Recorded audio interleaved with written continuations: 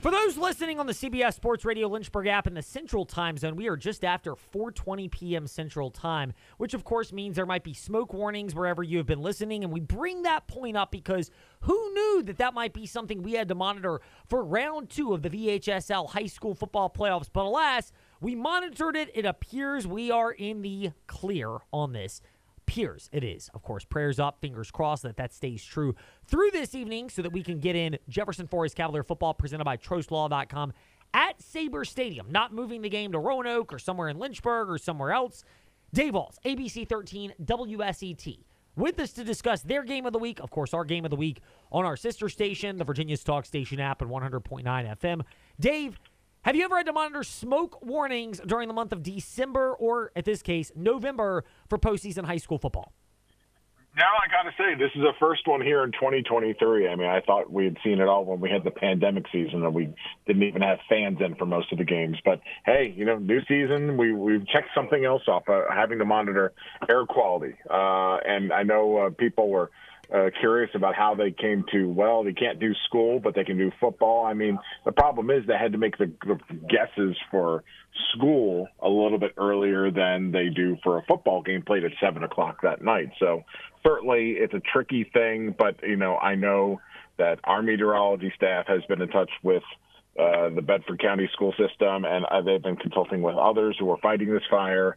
And so, the hope is that they've made the best decision they can. They're certainly much more educated on the subject than I am, but certainly it's something that I think we still have to monitor tonight. If we get into the first half and, conditions change, do we need to stop the game? And I know that's something they're going to be watching. I know they'd love to be able to get it in, but certainly, between monitoring the quality and then trying to figure out where the game would actually be held if we didn't do it in Forest. It's been a wild 24 hours. It has. It has been a wild 24 hours indeed, and it's not even over. That's the crazy part about this, Dave. How much has it impacted the teams, JF and EC Glass, in preparation for Jefferson Forest Cavalier football presented by TrostLaw.com? I think how it hurts the teams is kind of minimal at this point of the year. I mean, if we're talking week 1 or week 2 of the season where maybe teams hadn't been practicing for as long of a period or they've already played 10, 11 games, I think, what coaches then had to do was, maybe just move inside to the weight room and tell kids to watch film, and use it as a time to heal if you could.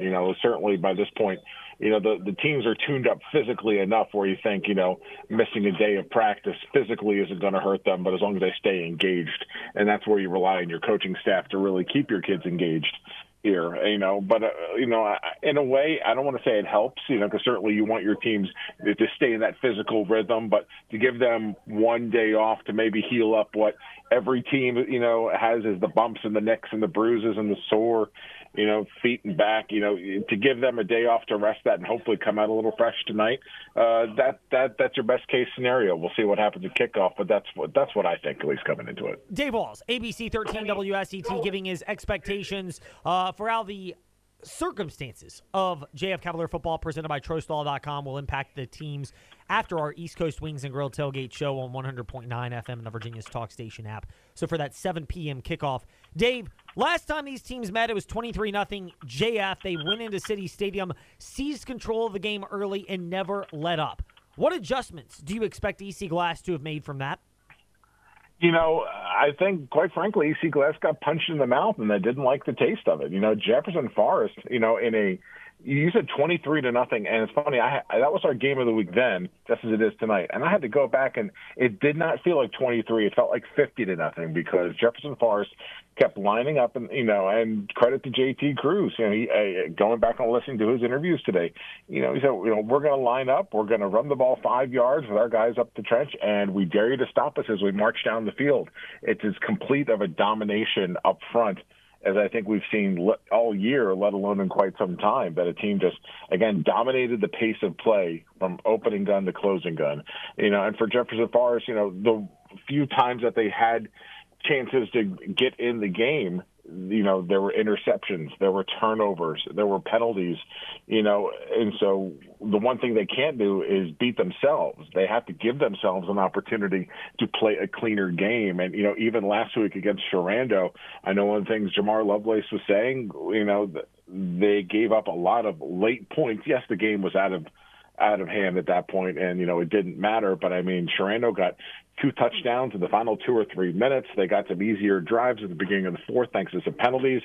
You have to play a full 60 minutes. This Jefferson Fire squad is not going to let you off the hook, and they've got the big boys up front to push you around and burn a lot of clock off. So when you got a chance to put your foot on them and hold them down, and and secure a win or at least get a lead, you've got to do it. You can't take it easy on your opponent. And if Glass gives Forrest any kind of break tonight, it could be another long night.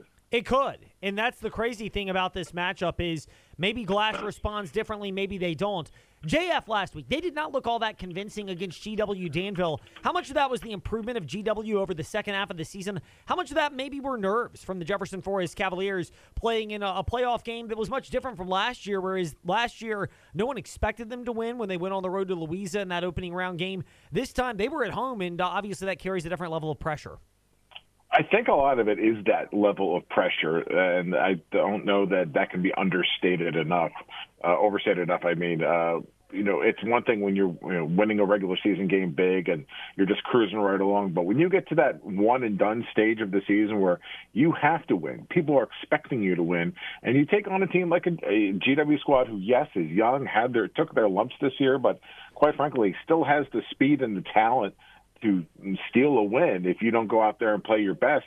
They took JF to the limit, and I'm sure some nerves came up there, especially in that second half when, it's a 7-point game and the Eagles have the ball, and what do you do? And, JF did enough to get out there with the win, and I think that sense of confidence goes, okay, we didn't play our best game, but we still came away with the win. We have to play better this week. I think it's kind of a wake-up call in a way. Now that you can't bring what you brought last week and expect to cruise out of here with a win.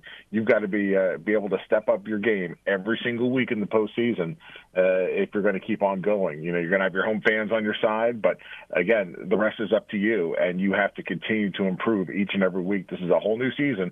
What you did for the first 10, 11 weeks does not matter anymore, and you've got to go 1-0 or your year is done. Meanwhile, our year is not done with Dave Walls. We look forward to chatting with him possibly a little bit early next week since we are off Thursday and Friday. Dave, we'll get with you on that. In the meantime, thank you for your time today in the Fast Lane. We'll see you over at Sabre Stadium for JF Cavalier Football presented by TrostLaw.com.